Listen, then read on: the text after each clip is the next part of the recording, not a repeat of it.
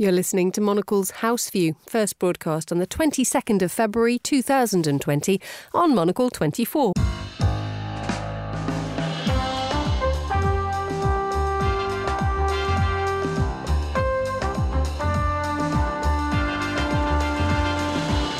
It's Saturday, the 22nd of February. This is Monocle's House View with Emma Nelson. A very warm welcome to today's programme. In the next half hour, with the next 7 years' budget yet to be sorted, can the EU balance its books and stabilise? My guests Simon Brooke and Adam LeBor will join me in the studio to discuss Europe's efforts to revive itself. And fears that the US is running a race to the bottom when it comes to the way it does business, from claims of the Russians fiddling elections to pardoning criminals. What kind of world has the White House created? All that in the day's newspapers too. Monocle's House View starts now.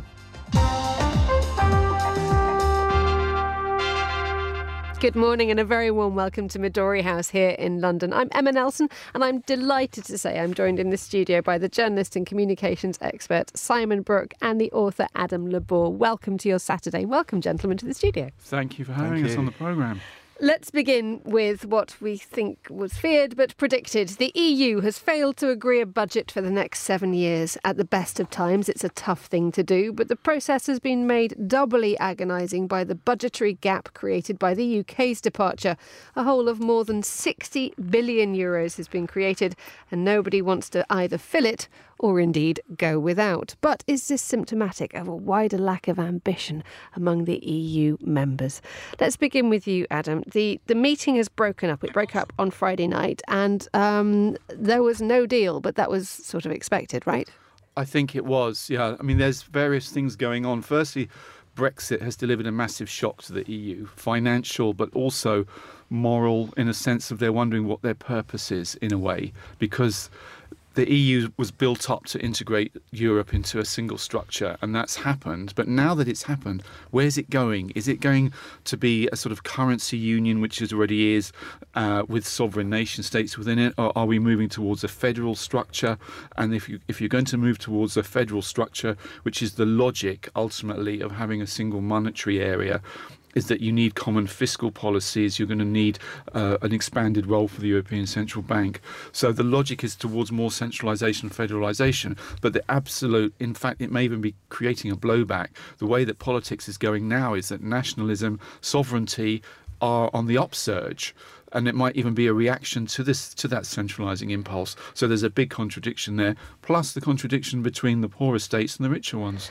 What Adam suggests there, Simon, is that you can have the ideology of ever closer union, but ultimately, if you have one set of states which supply all the money and one set of states which receive more than they give, you are inevitably going to get some tension and it's going to become ideological. Well, yeah, here we go again sort of thing, isn't it? And to some extent, yet again, we see this challenge, this conflict, as you say, between the southern states who are spending the money and the northern states who are contributing. Already we read that Angela Merkel has made it absolutely clear that the rebates that go to those countries that pay in must be maintained, that they're not going to say goodbye to that at all. And as Adam says, as you said, the problem here is that if these states that are the net contributors do end up being asked to contribute more, then that is going to have a real difficult effect on their domestic politics. You think of the AfD in Germany, for instance. They're not going to be very happy about that. I think what is interesting is that if the EU has less money to spend, and it almost certainly will, we're told that Charles Michel, the European Council President, will not get the 1.1 trillion euros that he wants.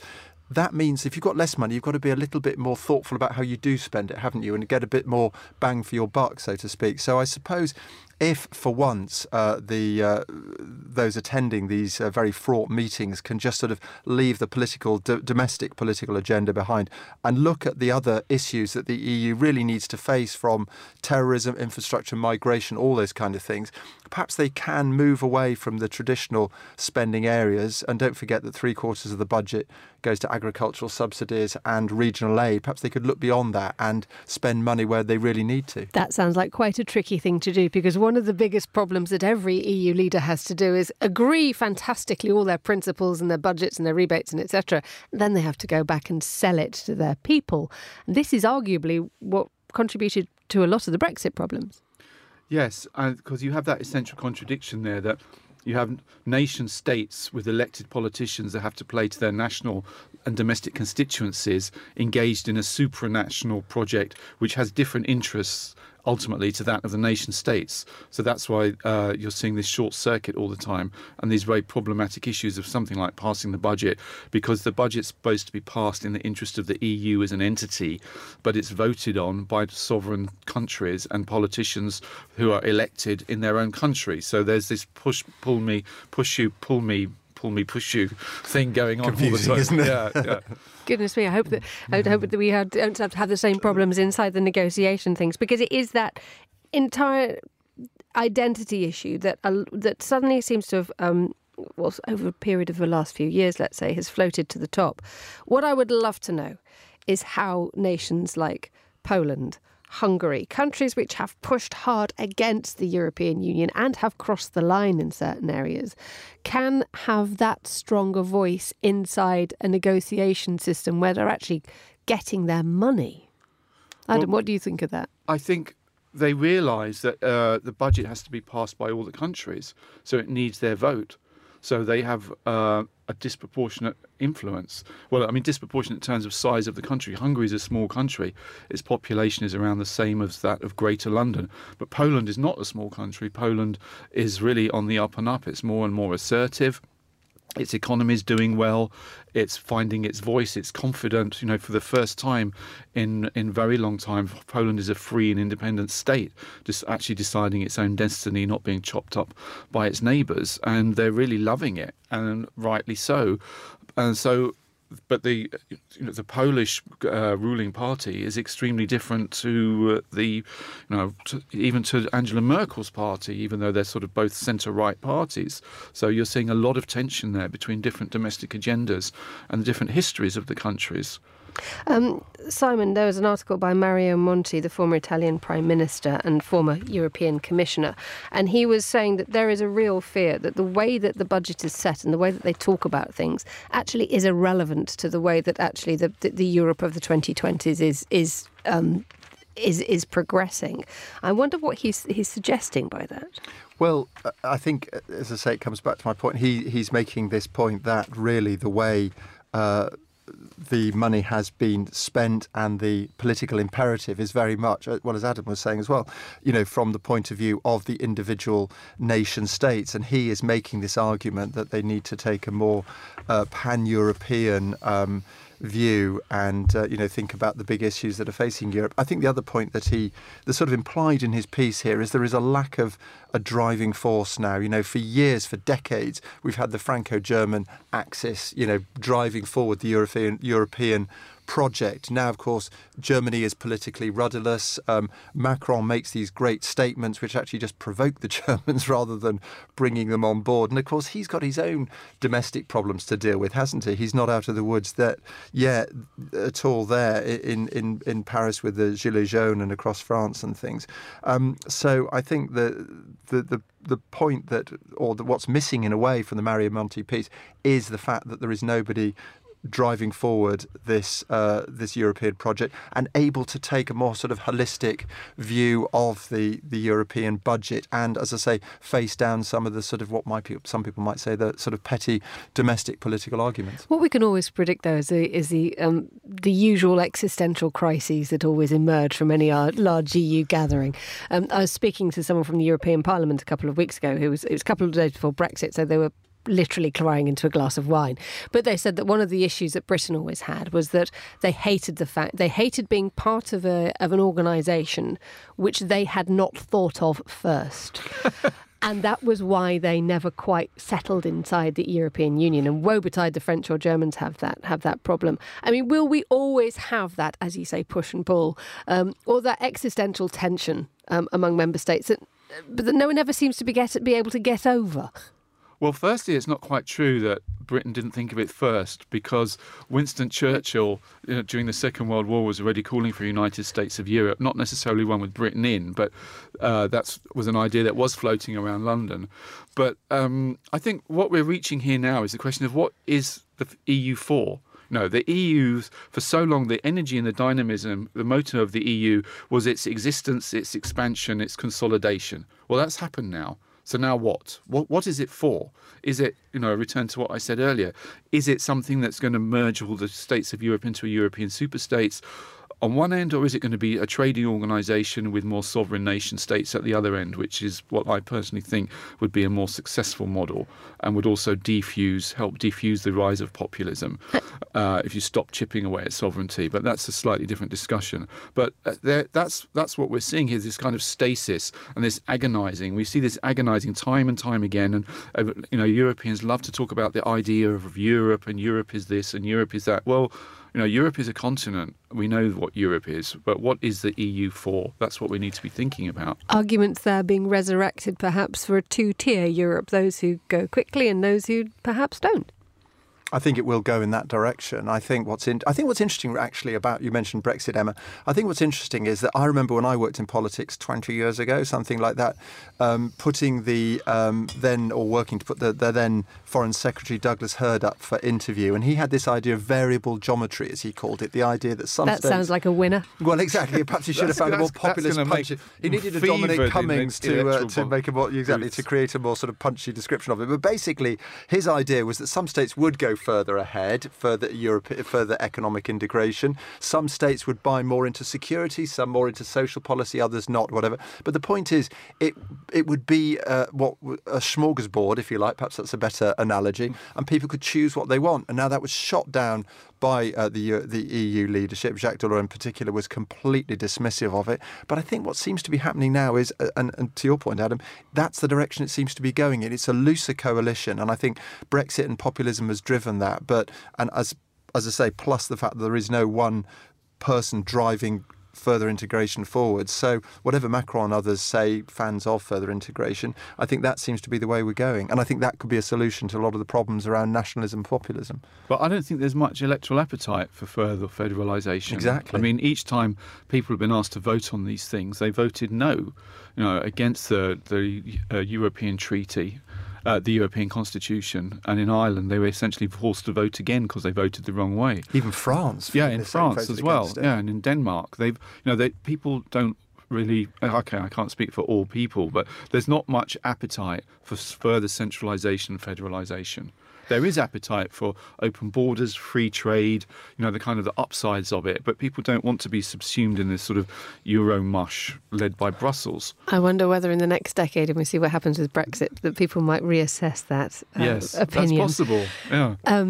Pour encourager les autres there, apparently. OK, it's 9:13 here in London. You're listening to Monocle's House View with me, Emma Nelson. I'm joined in the studio by Adam LeBor and Simon Brooke. Now, for some time now, arguably since January the 20th, 2017, all bets have been off when it comes to the US and the way it conducts itself, or rather how the man in the White House has reshaped the United States, with Donald Trump leading by example, but rarely of the best kind.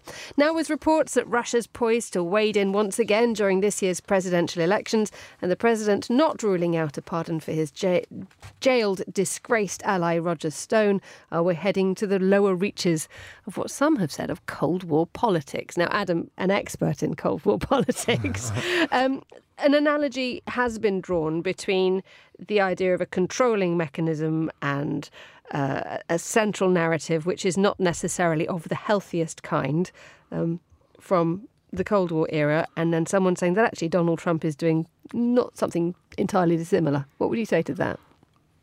In terms of what as a controlling mechanism? In terms of the fact that he will he appears to sort of steamroller over any kind of norm of democracy, freedom of speech, and when you have the likes of people interfering in elections in the world's greatest country, what's going on here?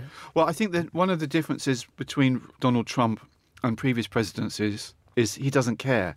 I mean, he simply doesn't care about norms. I mean, we're for example, we're used to now Donald Trump tweeting all the time. But I mean, if five years ago, it would be unimaginable that a US president would make policy by tweets, which is sometimes misspelt and badly thought out. And then that's how we'd have to read the runes of what was going on in the White House. So he doesn't really care about accepted norms, and he's just prepared to rip them up. But he rips them up in public, I think, is one of the big differences. I mean, he's part of a continuum.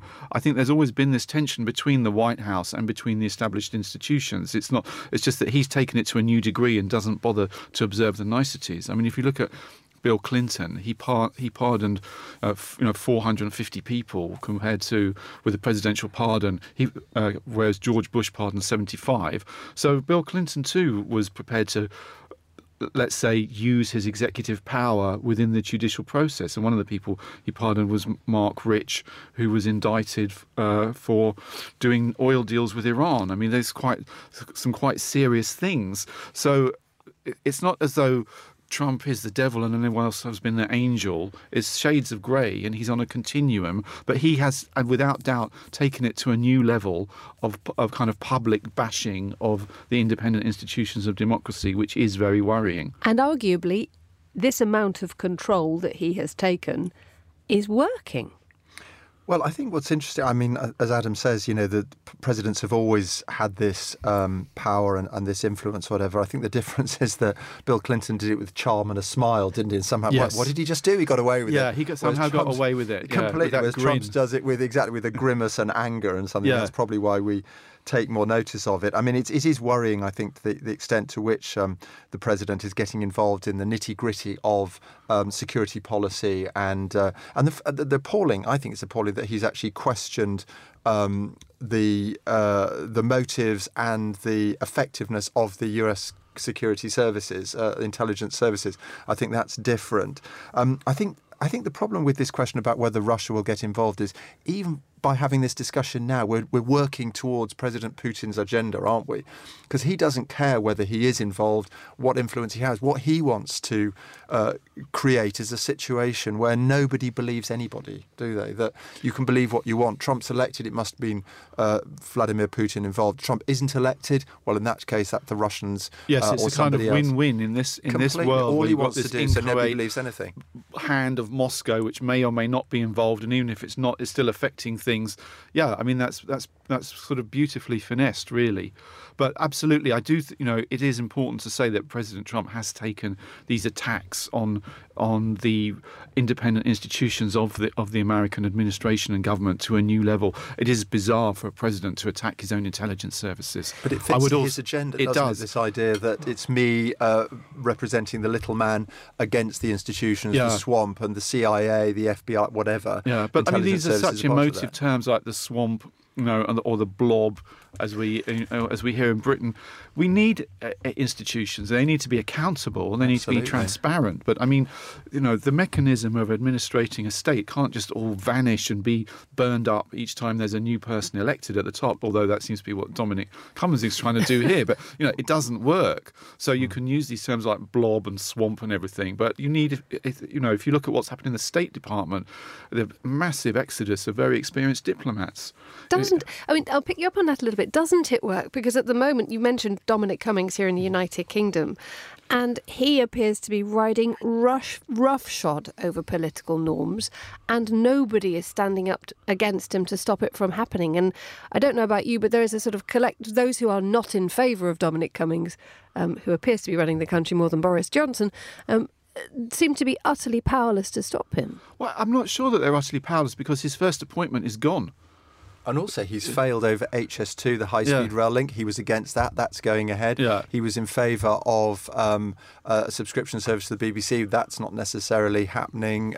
He wanted this new super department of business and other departments drawn in. That's not happening. I have to say, so he's lost a lot of policy battles. I mean, he's still there, but he doesn't seem to get the idea, to understand that you can't go to war against an establishment like that that's deeply rooted and has allies and has structures of itself on your own. You have to get in it and then start to change it. You have to box clever, not, just come in left hook and right hook swinging. But I like the idea that somebody bouncing around, and he needs to be in a room bouncing around, coming up with crazy ideas, and then the politicians, the civil service go, whoa, hang on, that's ridiculous, that's not going to work. But, well, all right, then this might work. Yeah. Somebody to answer the difficult questions. I think that's why we need a Dominic Cummings in some ways. Yes, I mean, we could probably use a few more Dominic Cummings type figures in that sense to throw it up a bit. mean, we are to disrupt a bit, but disrupt in a positive way. Seems to be a lot of negativity and nastiness, like addressing young special advisors. I'll see half of you next week. I mean, why deal with people like that? You know, people who are young and idealistic, probably not getting paid that much, you know, to work in the heart of government and very keen. It's just, there's no need to talk to people like that, to be so brutal. A lot of what we've just said there is the idea of Dominic Cummings shaking things up, ideological pushing things. Going back, though, to the issue of, you know, Donald Trump and the way that agenda seems to be moving further and further away from a sort of a democratic ideal. You're talking about intelligence and finessing and driving a cart of horses through policy. I sometimes wonder whether we overthink Donald Trump. And I sometimes wonder whether he is, in fact, just a little bully who wants his own way and always has done. And we have too many people thinking that actually this is a grand master plan. I think to some extent somebody was saying actually that the way to understand Donald Trump, his detractors, CNN, mainstream medias, he was saying, take him literally but not seriously, whereas his supporters across the country take him seriously but not literally. You know, so I think that's a really good analysis, isn't it? Yeah, but I think you're right that there is a temptation to overanalyze it. He's not come from a think tank or a political background. He's a top-down business guy that's used to barking orders and seeing things happen, and is shocked that it doesn't quite work like that in Washington. And yeah, I think what you see is what you get, and what you see is often, you know, not particularly attractive. But that's what there is. I don't think there's a lot of hidden depths there. Adam LeBor and Simon Brooke are joining me from Monocle's House View here on Monocle 24. Stay with us for the newspapers. For Monocle's March issue, we show you why the world should pay more attention to the Alpine nation of Austria. Join us as we explore a small country that punches well above its weight on the global stage, offering lessons on everything from design to diplomacy and hospitality, including these. First, we interview the global big hitters that keep Austria's soft power on the high. The country's new Secretary of Arts and Culture tells us why a democratic society can only thrive with a strong art scene. Second, we look at the business of balls. These rarefied high society events are a staple of life in Austria. We visit a glamorous gala in Vienna's Imperial Palace and find out what's keeping this tradition alive and dancing through the night. Third, we roam the halls of Vienna's Funkhaus, the historic home of state radio station ORF, one of Europe's most successful public media outlets.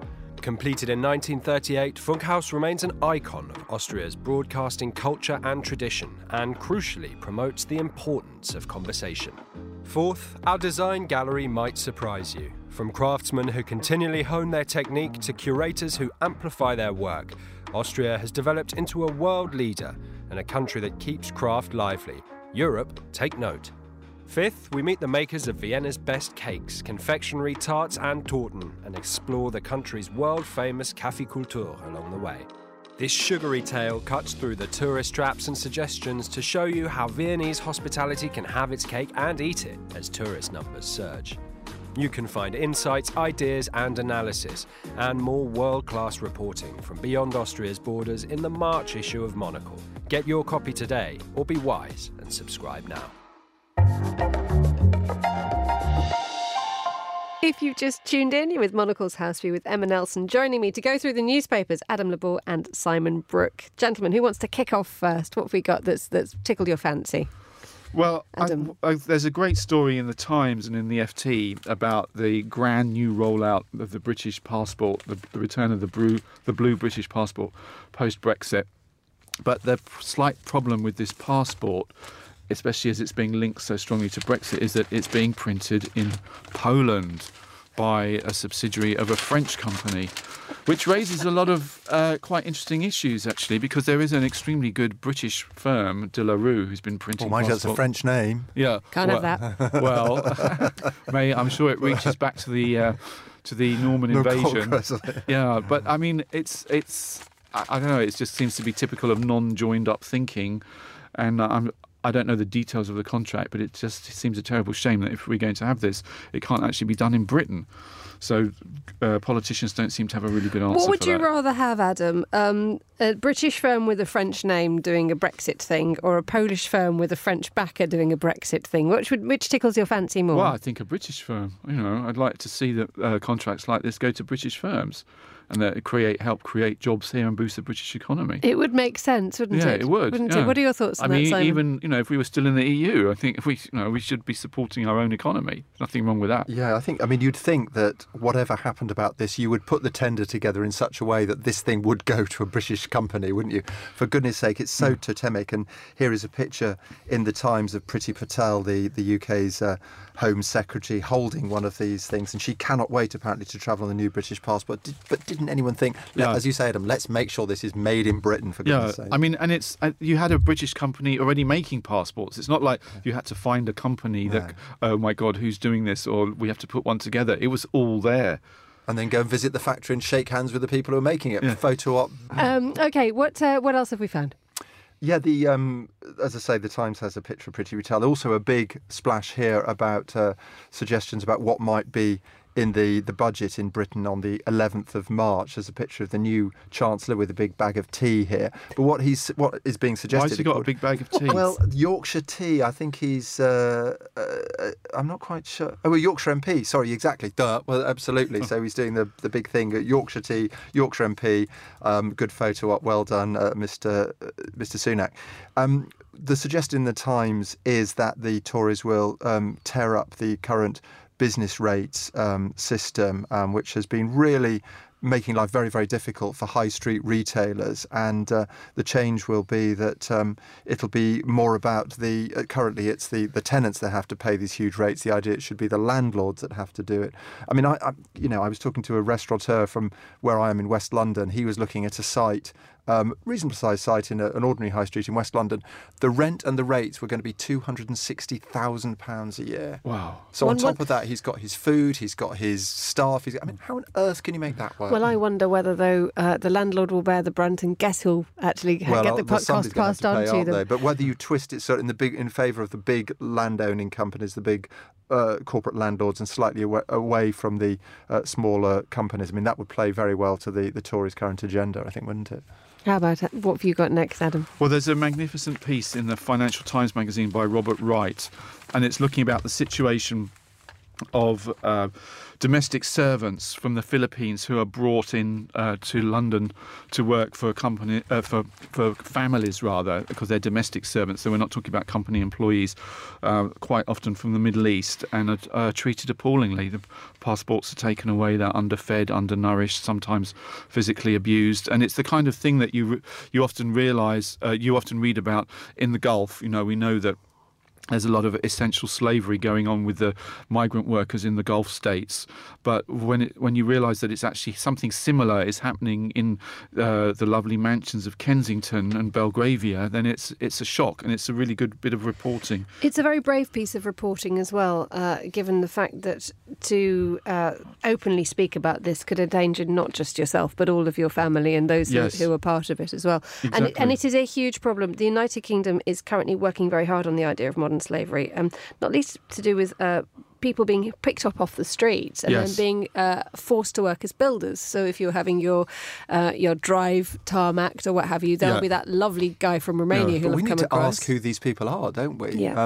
What is your background? Why are you doing this? It's nice to see that kind of article in the Financial Times as well. It places the FT in an excellent position as being the sort of the in-depth journalistic publication as well. Quite a refreshing thing. Yeah, absolutely. Well, I should declare an interest here because I work at the Financial Times as one of their editorial trainers, but they're definitely doing more and more in-depth investigations. They, for example, the other day I found on the website they've got a whole section called Special Reports full of really interesting stuff about how we're going to live in 2050, for example, or looking back at the financial crisis in lots of very creative ways. People think of the Financial Times as a sort of essentially very conservative business paper, but it's completely evolved from that. It's still a business paper, of course, but it's got a lot of really interesting things going on, and they let their reporters run, and this is a great example of it. Well, and also, we've got to say also that the Home Office even under Priti Patel, has been quite strong on this slavery issue. Theresa May prioritised it, and that's still an issue now for them about domestic slavery. It's one of those hot button issues in Britain, but it's just very shocking. And as you say, it can be domestic workers in Kensington, or it can be people from Eastern Europe working for traveller gangmasters. But it's a real issue in Britain. We'll have to leave it there. Adam LeBor and Simon Brooke, thank you very much indeed for joining us on Monocle's House View. That's all we have for today's programme, and many thanks to our supervising producer Ben Ryland and our studio manager Nora Hoel. I'm Emma Nelson. For now, goodbye. Thank you very much for listening. Have a great weekend.